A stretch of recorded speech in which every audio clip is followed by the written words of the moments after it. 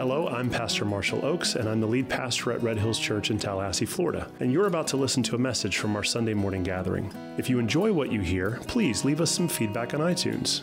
And if you really like what God is doing at our church, consider supporting the ministry work at redhillschurch.com/give. Thanks, and now for some Bible teaching.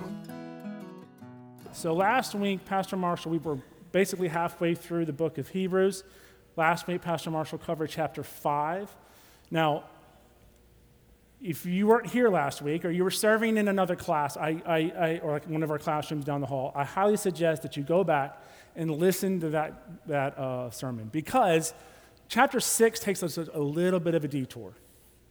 And so what we're going to talk about today is it's not disconnected, it's just a little bit different than what chapter 5 is, and then it picks back up in chapter 7. So it gives you a foundation of the high priestly role, Melchizedek and that guy, and who was that, and what Jesus fulfilled. All of that, it picks back up in chapter 7. So if you haven't listened to that, I highly suggest it so that you're prepared and you're not behind when Pastor Marshall comes back next week. For today, before we jump into chapter 6, though, we got to go backwards a little bit. So we're actually going to start in chapter 5, verse 11. But before we get there, we need to have a little bit of a contextual lesson here. We have to understand where we are in the time of history and who the writer is and who he's writing to, because chapter 6 kind of highlights the community that he's dealing with. So we have to remember something that's very important, because if we don't do this, we don't understand the context, we have the tendency to misinterpret and then misuse the text. We have to remember this. The Bible, as much as we would like it to be, it was not written to us. It was written for us, but it wasn't written to us. We are not the community that the writer of Hebrews wrote his letter to. There was a very specific group of people who were going through very specific things. And our responsibility is to examine the text and draw from it the wisdom that it's trying to teach us, and then to apply it to the year 2023. Okay? That's what we're going to do today. Because if we start thinking that the Bible is written to us, we take away truths and ideas and thoughts that are not really there. Because this group of Christians were converts from Judaism, mostly. Now, I don't know who in here was Jewish and then you converted to Christianity, so I'm going to guess that 99+% of us are not converts from Judaism. And they were facing persecution, likely from their family, their friends. They were being rejected.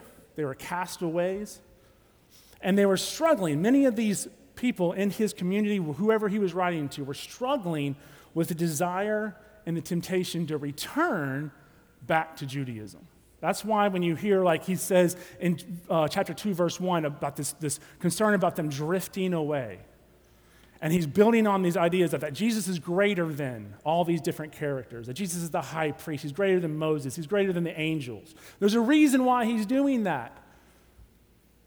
He's doing that because he's concerned that there's a tickling argument happening in these people's ears, and people are starting to say things like, hey, that Jesus guy, guess what? He really didn't rise from the dead. His disciples just took him out of the tomb and buried him someplace else. And if there's a Jesus guy, if he actually did exist, guess what? He's not really higher than the angels. He's not greater than Moses. He was just maybe a prophet who lived and then died. And so their faith was beginning to wane under pressure. That truth that they once accepted to believe to be true is now full of questions and doubt, and they were starting to slip away.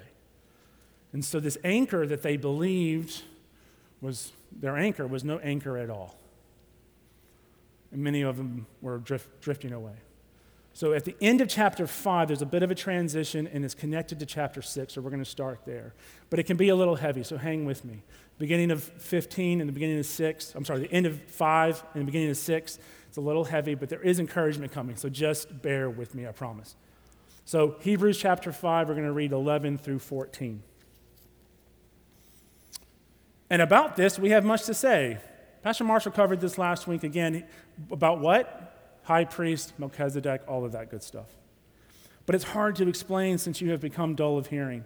For though by this time you ought to be teachers, you need someone to teach you again the basic principles of the oracles of God. You need milk, not solid food. For everyone who lives on milk is unskilled in the word of righteousness, since he is a child. But solid food is for the mature, for those who have their powers of discernment trained by constant practice to distinguish good from evil. Now, again, Pastor Marshall covered this last week. I'm just going to highlight it because, one, I don't know if you were here last week. Two, I don't know if you maybe went to the bathroom or something, you didn't catch this when he was preaching it. So I got to go backwards a little bit before we get into chapter 6 because they are connected. Notice the comparison here. There's milk and then solid food. There's those with and those without discernment. And the writer is describing is a mature person versus an immature person, a child versus a grown person, an adult. But notice here, he's not comparing an actual child to an actual adult. He's calling out people who think they're an adult, but they're really a child, spiritually, immature-wise. I have children. I got 3 of them. I expect my children to act like children. My 10-year-old boy, I don't expect him to act like a 15-year-old. I don't want him to act like a 15-year-old yet. I'm not there yet. My daughter just turned 14 today, so I'm struggling, right? But I also don't expect him to act like a 5-year-old. I want my 10-year-old son to act like a 10-year-old. That's what I want for him. And the writer here is saying, look, some of you are not growing. You're still drinking milk. It's time for you to grow up. You need to eat solid food. You need to stop thinking that that thing you're drinking, that's milk, is really solid food, because it's not. And if the thing that you're drinking, that's like curdled milk. You don't want to be drinking that, right? Let's move on to solid food. Because this milk that you're drinking is making you unskilled in the word of righteousness. But notice what he uses as a comparison for the child and the adult. It's in the ability to discern between good and evil. Now that word, good and evil, it's an interesting phrase. It's used over 50 times in the Old and the New Testament. I want to focus in on it just a little bit, because the most famous of these uses, maybe you're already thinking about it, comes from Genesis, chapters 1, 2, and 3. And here we see the first humans, Adam and Eve. And they're given a commandment by God that he has told them, be fruitful and multiply. He placed them in the garden. There's 2 trees, and he says there's 2 of them. One is the tree of life. You could eat of that one, you're fine, just do that. The second one, though, the tree of the knowledge of good and evil, do not eat of it, because why? You will surely die. Now, the word there for good and evil in the Hebrew is the word tov and ra. I want to focus in on that one. I don't have necessarily an issue with the translation. Translation's fine. It's more how we use this word evil, ra. Because what is evil? If you were to ask me, Lyle, what is evil in your time? I would probably start categorizing evil as the worst wickedness, atrocities that I can think of. What would those be? The Holocaust. I can't think of something that's more evil and wicked in our time than the mass murdering of millions of people just because they were Jewish. The enslavement of people. I can't think of anything more putrid and wicked than thinking that you have the right to own another human being. I'm thinking of people who harm children. And because there's children in here, as adults, you know what I mean by harm. I'm thinking of people who abduct women and put them into slavery, modern slavery. This is what I think of as evil, but that's not how the Bible defines evil. This word ra, R-A, if you were to define it using the Hebrew, it means bad, just bad. Evil, yes. Wicked, no good. As an example, pertaining to which is not morally good, pure, or good according to a proper standard. That's how the Bible defines evil. And what was the proper standard? Well, for the Jewish person, it was what? The law. That was their standard. It's how they saw the world. It's literally the lens that they were supposed to see the world. For us, that proper standard is Jesus. So here's the point, and it's going to resonate through chapter 6. There's an implication, and I'm going to use this word implication a lot. I'm not doing it just because I can't come up with a better word. I want the word implication because I don't want you to think that what I'm about to say applies directly to you, and this is like determination, right? There's an implication here that if we do not begin to move from milk to solid food, moving from immaturity to maturity, we run the risk of misdefining what is good and evil. Because then what will happen if we can't define evil properly based on what the Bible says is evil, we will begin to start to excuse certain practices and thoughts and ideas and character, actions as just, they're not evil. They're just not something that I would do, so I'm going to just allow it to happen. That's just bad. No, the Bible says they are evil. Evil. All right, so giving that as a context, that's Hebrews chapter 5. Let's jump into Hebrews chapter 6. We're going to read just the first 3 verses to start out.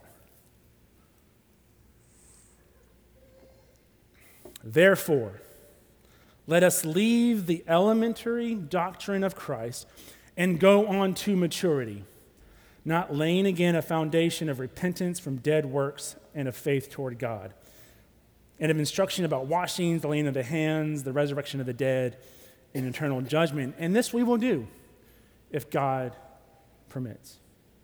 So there's a question or an underlying issue that the writer of Hebrews is addressing, and this is it. Why aren't people moving from immaturity to maturity? Why aren't there more teachers and less people drinking milk? Why is this? Now, Paul uses physical exercise several times throughout his letters, so please excuse me if I use a similar version of that here today.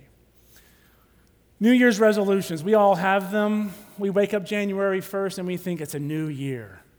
It's just like another hour, but that's fine. It's a new year. We're going to start off this year better than how we ended the last. And a lot of people use, I'm going to get healthy. I'm going to start eating better. I'm going to go to the gym.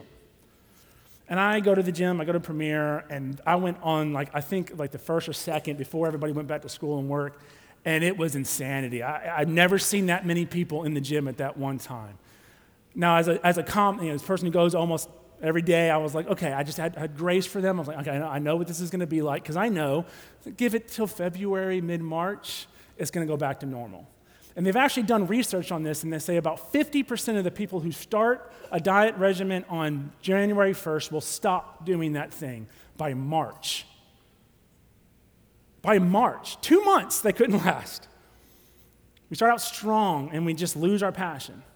Why is this? Why do we do this? Because people, these folks who started out the year so strong with so much passion, and they were just, I'm going to do my thing, I'm going to get healthy, they confused intensity with maturity. They thought cutting out every type of food that brought them any amount of joy in life was going to get them the desired result. They're going to go from doing nothing and sitting on the couch every single day to going to the gym 5 to 7 days a week, and they thought that was going to work. They have no idea what they're doing. They have no plan. They just think, I'm going to eat salad every single day, and I'm going to work my butt off, and I'm going to have success. And then a couple of months later, they are completely just broken, and they're tired, and they say, it's not working, the scale's not moving, I don't feel any better, I'm just tired and hurting, so I'm done. What they didn't realize is consistency and steadfastness is greater than a quick fix. So let's go back to our question. Why aren't people moving from immaturity to maturity? Because exercise is hard. It's hard, man. You get tired, and your feet hurt, and your back hurts. Dieting, man, it's hard. You want to eat pizza, and eating things that are not healthy, are healthy for you. It's not as fun as eating other foods. Man, it's hard. Sacrifice is hard. Breaking old bad habits is hard. Consistency, being consistent, waking up every single day, no matter what happened the day before, and being consistent is hard. Change is not easy. And admitting that maybe you don't know what you're doing is hard. It's so much easier to just not go to the gym, right? It's just easier. But that's not how a mature Christian thinks. That type of thinking will keep you drinking milk. And the writer is warning us, no, we have to go on to greater things. If you want to move from immaturity to maturity, it's going to take some sacrifice. The old, that's who I am, that don't work. That's not going to work. That's immaturity. Or, I'm just doing my best, brother. Are you? Is it really your best? That's immaturity. No, the writer says we have to train constantly. But how do muscles grow? Going back to that now. How do muscles grow? You have to break it down. It has to literally bleed under your skin, and then you have to let it heal. And then you have to do that again, over and over and over, week after week after week after week. And when that kind of starts getting normal, you have to do something different and change it up. You have to, if you want to build spiritual muscles, hold on for just a minute. This is a great quote from J.I. Packer. Spiritual growth cannot be measured, only tested. So what does this mean? If you only go to the gym once a week, that's not going to give you the desired results that you're looking for. I can guarantee you that. If coming to church once a week, and that's all the Jesus you get, man, that's not going to give you the desired results that you're seeking. If you read your Bible only during this sermon or whatever Pastor Marshall's teaching on Sundays, and that's the only Bible you get Monday through Saturday or Sunday, man, it's not going to give you the desired results you're looking for. The only time you pray is over your food. That's not it. It's not going to give you maturity in Christ. It means you have to tear that spiritual muscle apart, but then you have to let it heal. And do that over and over and over again. Because again, the mature Christian is one who constantly trains. They desire community. They actually want community with other believers. They seek accountability with other believers.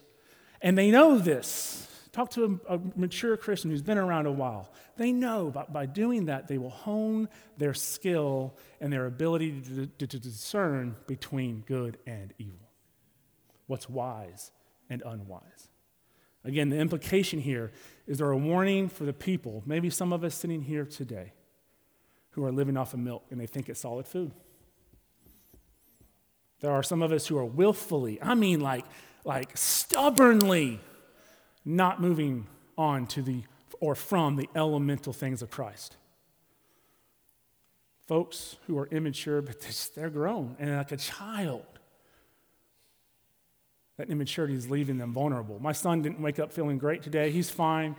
But he said, Dad, can I stay home during church? My wife is driving down to Tampa for my daughter's birthday. And I said, I can't leave you alone for 5 hours. You're a child. There's no way I'm going to let that happen. Now, an hour, we've got parameters. But 5, that's not happening. He's vulnerable. But what is the writer here telling us that we're vulnerable of if we don't move on from immaturity? Well, let's find out. Verse 4 through 8. This is where it gets fun. If you ever read your Bible, Hebrews 6, it's about to get really fun. Okay, so it says, for it is impossible in the case of those who have once been enlightened, who have tasted the heavenly gift, who have shared in the Holy Spirit, and have tasted the goodness of the Word of God and the powers of the age to come, and then have fallen away to restore them once again to repentance, since they are what? Crucifying once again the Son of God to their own harm, and holding him up to contempt. For the land that has drunk the rain that often falls on it and produces a crop useful for those for whose sake it is cultivated receives a blessing from God. But if it bears thorns and thistles, it is worthless and near to being cursed. And it's at the end, it will be burned. Oh boy. Let's break that down. There's a couple of different ways you can interpret that verse. It's 2023, and they've been debating this verse for like the last, give or take 2,000 years. So I'm not going to be the guy that settles this for once and for all, the argument of how to interpret these verses today. I'm going to give you the main viewpoints on it. I'll give you what I think, and then we'll go from there. The writer could be describing in those verses someone who repented, had been baptized, they showed an outward expression of their faith, then they backslid, they fell away. They were saved, but then they lost their salvation. The writer could also be describing a person who merely just tasted and experienced the things of God, but never really truly repented. So yeah, sure, they showed some outward expressions of faith, but they had no roots, so they fell away. Therefore, they weren't really ever saved to begin with. Okay, now if you fall into one of those two camps, perfectly fine. I'm not going to be here today to debate that topic. I tend to fall closer to the second option. I'll tell you why. I believe the writer is describing a person who never really truly came to saving faith. They've tasted, they've experienced, but their heart was never fully given over to Christ. They heard the gospel message, and then they made a decision, they processed it, and Jesus says they weighed, they counted the cost, and they said, I don't want it. I reject Christ. Because the writer says, in the case of. It's impossible for in the case of those. Look, he's not speaking in general terms to his listeners. There's a very specific group of people who have, again, heard the gospel, they've processed it, and the thorns and the thistles grew around them, and it choked their life out. And they've rejected Jesus' mind, body, and soul. That's why he says you can't come back from that. You can't bring someone back to a double repentance. So again, what wisdom then can we take from that text and apply to our lives in the year 2023? While you may not be tempted to return to Judaism, probably none of us are here that way, but we can be tempted to return to a former life, a former pre-enlightened self. This is why the discussion on immature and mature was so important, that milk, solid food. The person above was vulnerable because they allowed themselves to be pulled away from the truth because of immaturity. They allowed themselves to get caught up in clever arguments where someone just knew a little bit more about the subject than they did. That's what an expert is. An expert is the smartest person in the room on that subject. And then that person brings just a little bit of truth they hadn't really thought about, they hadn't really processed, and not really thought about it. And then that's when Satan's like, boom, gotcha. I'm going to plant little seeds of doubt and distrust in your heart. And he did it just like this. Hey, Eve, if you eat of the tree, you won't die. You'll just be like God. Ooh, that little seed. What was the things that Adam and Eve lacked? Wisdom and fear. What's the beginning of wisdom? Fear. And that same offer that Satan made to Adam and Eve has been made 1 trillion times over through the course of human history. But each generation just has a different variation of that same deception, that same lie. And I'll use one that's very dangerous. It's kind of, you'll probably all agree with me, but this is kind of like preaching to the choir. But these are two main issues here that are facing this generation, your kids, you today, all of us in this room. It's identity and marriage. Now, the seed of doubt, it looks like this. They'll say, someone comes along to an immature person, an immature Christian, they'll say things like this. It doesn't matter what the Bible says about identity. That book is like 6,000 years old. It's been manipulated so many times over the course of human history, it's not even true. Let me give you a different way to think about identity. And if you have kids in high school or middle school, I guarantee you that is what they're being told. Because my daughter's in middle school, I can guarantee it. It'll also kind of sound like this. It doesn't matter what the Bible says about marriage. It's archaic. That's just the patriarchy. Let me tell you what, like, modern interpretation, a modern idea of what marriage should be. And what happens if you're stuck in immaturity, if you haven't moved on from the elemental things of Christ, and you hear that, and then you're like, oh, I haven't thought about that. That's a new concept. Let me pull on that thread. And you start pulling on it alone, and Satan's going to put in some discontent, mistrust, distrust, and doubt. And what's going to grow? It ain't going to be fruit. It's going to be weeds. Remember the parable of the 4 soils? There's 4 of them. The word, the seed is dropped. Some of the seed falls on good soil, and it springs up and produces fruit, good for the harvest. But the other three, not such a great situation for them. The second one, it falls on kind of good soil, but it has no roots. It springs up, there's no roots, and it falls away. Another seed falls, and it gets caught up in the thorns and the thistles, and it falls away. And another one falls on the path, and it gets eaten up by the sun and birds. Only one of them produced a mature fruit. And any good gardener will know the difference between a weed and the thing that you're trying to grow. So a good gardener, a mature Christian, knows if you don't pull the weeds from the thing you're trying to grow, what's going to happen? It's going to get choked out. They'll start taking on more sunlight, and eventually they're going to fall away. So what happens if this immature Christian attempts to pull on that thread alone? Well, when persecution comes, and it's coming, you're faced with some new truth you hadn't thought through and thought about, and you can't tell the difference between weeds and actual truth, when you're facing the same vulnerability, the same potential path that the writer is speaking to the guy above. Falling away. Look, you don't have to walk the path alone, though. The beauty of the body of Christ is that there's no lone wolves. You don't have to die alone. Yes, the church has a mission to be ambassadors to Christ to the world, but it's also a place where Christians can come together, regardless of your immaturity or maturity, and grow together in their faith. Because our goal as a church, as a body, is to grow together. But we have to realize something. Every single one of us in this room is on some spectrum of maturity. Some of us are immature in our faith. We're young. We're walking through this thing. Some of us are more mature, but we're still kind of immature.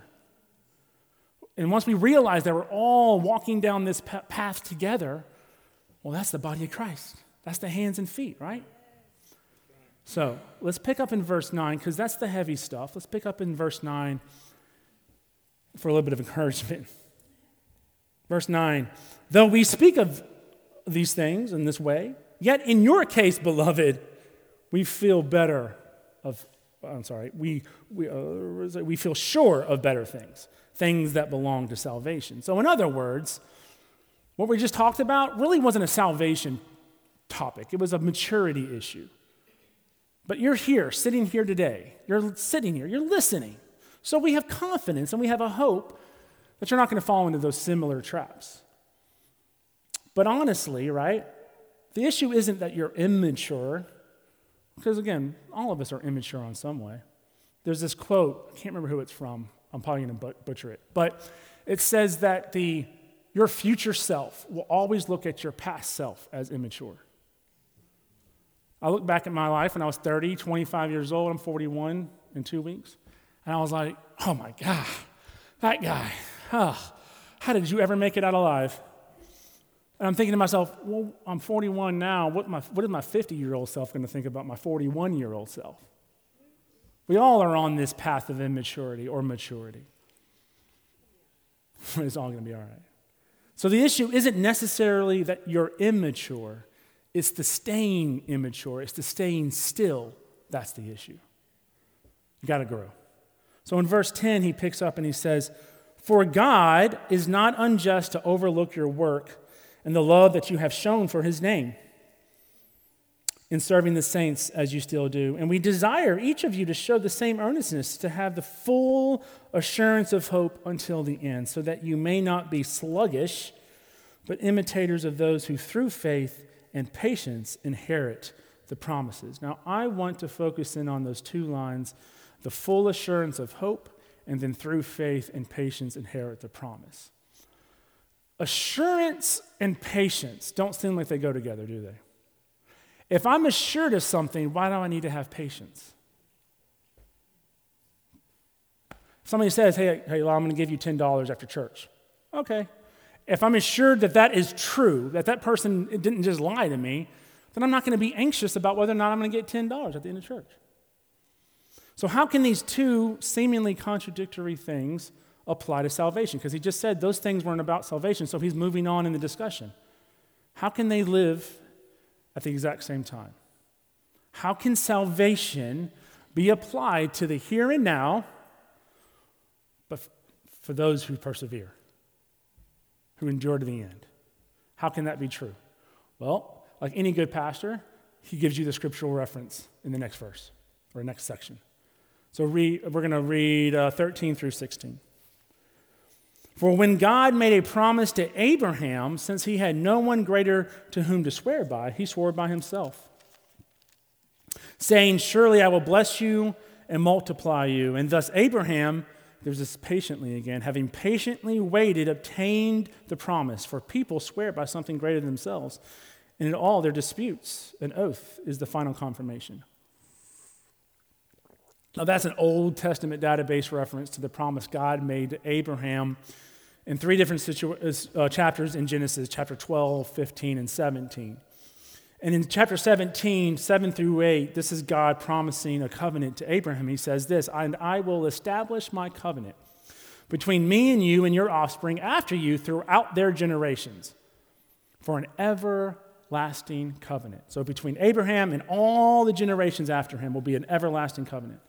To be God to you and to your offspring after you. And I will give to you and to your offspring after you the land of your sojourners, all the land of Canaan, for an everlasting possession, and I will be their God. Now, do you see the matter-of-factness in which God speaks to Abraham? There are no terms.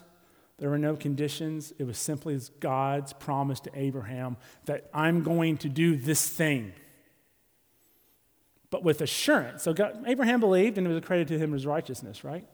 But with full assurance, there's a guarantee of promise, there's also waiting, because Abraham got to see a partial fulfillment of that promise in his son Isaac. It was future generations that came after Abraham and Isaac and Jacob and the 12 tribes that got to see the fulfillment of the promise, because we see, again, the 12 tribes and then the building of Israel and the conquest. You get good kings and bad kings. You've got Saul and David, and God then reaffirms his covenant with David. And then his son Solomon, he says, look, through your throne, I'm going to build an everlasting throne. Then there's an exile, 2 of them. There's a burning of the temple, a rebuilding of a temple, and then 400 years of silence, and then they got Jesus. Millions and millions of people lived and died waiting on the promise to be fulfilled. So if we go back to the discussion we were just having, how can salvation be for the here and now, but also for those who persevere to the end? Because that's how God's been working since the foundations of the world. Today, before each and every single one of us is an offer of salvation. There's a guarantee, there's a covenant between you and God that was secured not by your acts, but by the blood of Jesus and him alone.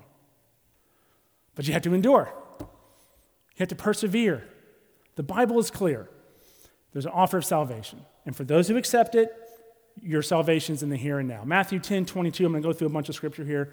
10:22, and they will be hated for my name's sake. This is Jesus talking, but for those who endure to the end will be saved. Matter-of-factness, will be saved.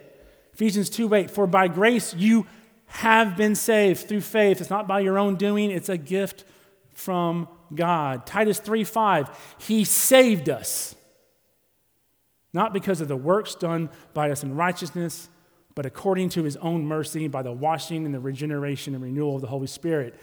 Romans 10:9, because if you confess with your mouth that Jesus is Lord and you believe that God raised him from the dead, you will be saved. That's it. But the Bible is also clear. I just read a verse. Maybe you caught it. Matthew 10:22. And you will be hated for your name's sake, but the one who endures to the end will be saved. James 1:12. Blessed is the man who remains steadfast under trial. For when he has stood the test, he will receive the crown of life, which God has promised to those who love him. 1 Corinthians 5:1-2. Now I would remind you, brothers, the gospel I preached to you, which you received, in the one that you stand by, which you are being saved. Well, that's a little bit of a different context. If you hold fast to the word I preached to you, unless you believed in vain. Believed in vain. The person who believed in vain, the immature person who just kept drinking milk, they're missing something. What was that person that the writer speaks about that can't, is impossible to come back to repentance? What was that person missing? We're going to find out. And I'm kind of closing here. Verse 17. So when God desired to show more convincingly to the heirs of the promise the unchangeable character of his promise, he guaranteed it with an oath. So by that two unchangeable things in which it is impossible for God to lie, we who have fled for refuge might have strong encouragement to hold fast to the hope that is set before us. We have this as a sure and steadfast anchor of our soul, a hope that enters into the inner place behind the curtain, where Jesus has gone as a forerunner on our behalf, having become a high priest forever after the order of Melchizedek. Remember I told you 5 and 6 are connected here to 7. Remember what we talked about earlier. There are people, listeners, the writer is speaking to specifically, who are contemplating, struggling with returning to Judaism, and had maybe even watched some of their loved ones reject Jesus as their Messiah and return to dead works through the law. And the writer here is saying, look, I know the temptation is before you. I know it can be hard. But like our forefathers who had to wait for a promise, we have to cling to the truth that God cannot lie. And if he can't lie, and his word is always true, that means we have to have patience while we cling to the hope that we have in Jesus. A hope that tells us that Jesus crossed over from our space to God's space. Because the temple, the tabernacle, was divided by a veil. In the front part of the court, there was an area that any priest could go in his given time and change out the showbread, refill the oil for the lampstand, and then replenish the incense. But only the high priest could cross over the veil and into the Holy of Holies, and only then but once a year. And what the writer is saying is that Jesus, as a forerunner, is our high priest, and he crossed through the veil once for all. That veil that while he was on the cross got ripped and torn in two, so that now God's space and man's space is one space. And that's why we are temples, because we have the living Holy Spirit living inside of us. And the writer makes a claim here that he's saying, listen, if the anchor of your soul is not in Jesus, you are vulnerable. If your anchor, the thing that keeps you from drifting away, as chapter 2, verse 1 talks about, if the anchor of your soul is not Jesus, you are a threat to drifting away. If your anchor is your family, and I love my family, I love my wife above anything else, but it's not my anchor. My health, as healthy as I can try to be, tomorrow, it could all change. And if my anchor isn't Jesus, there's going to be a seed of discontent and doubting of God will grow and produce weeds in my life. Amen. Look, that job that you have that supplies your family with food on the table, guys, I'm a sole breadwinner of my family. I get the pressures. It is not your anchor. Your position, your title, the thing that you hold so closely to you, your identity as a person, as a man, it's not your anchor. That's not. That's just how you put food on the table. This church, now that's a big one for a lot of us in here. Pastor Marshall's not here. He's not your anchor. Red Hills is not your anchor. I love this church. I absolutely love this church. I can't imagine going anywhere else. But it's not my anchor. If you've been in church long enough, you know the fallibility of man.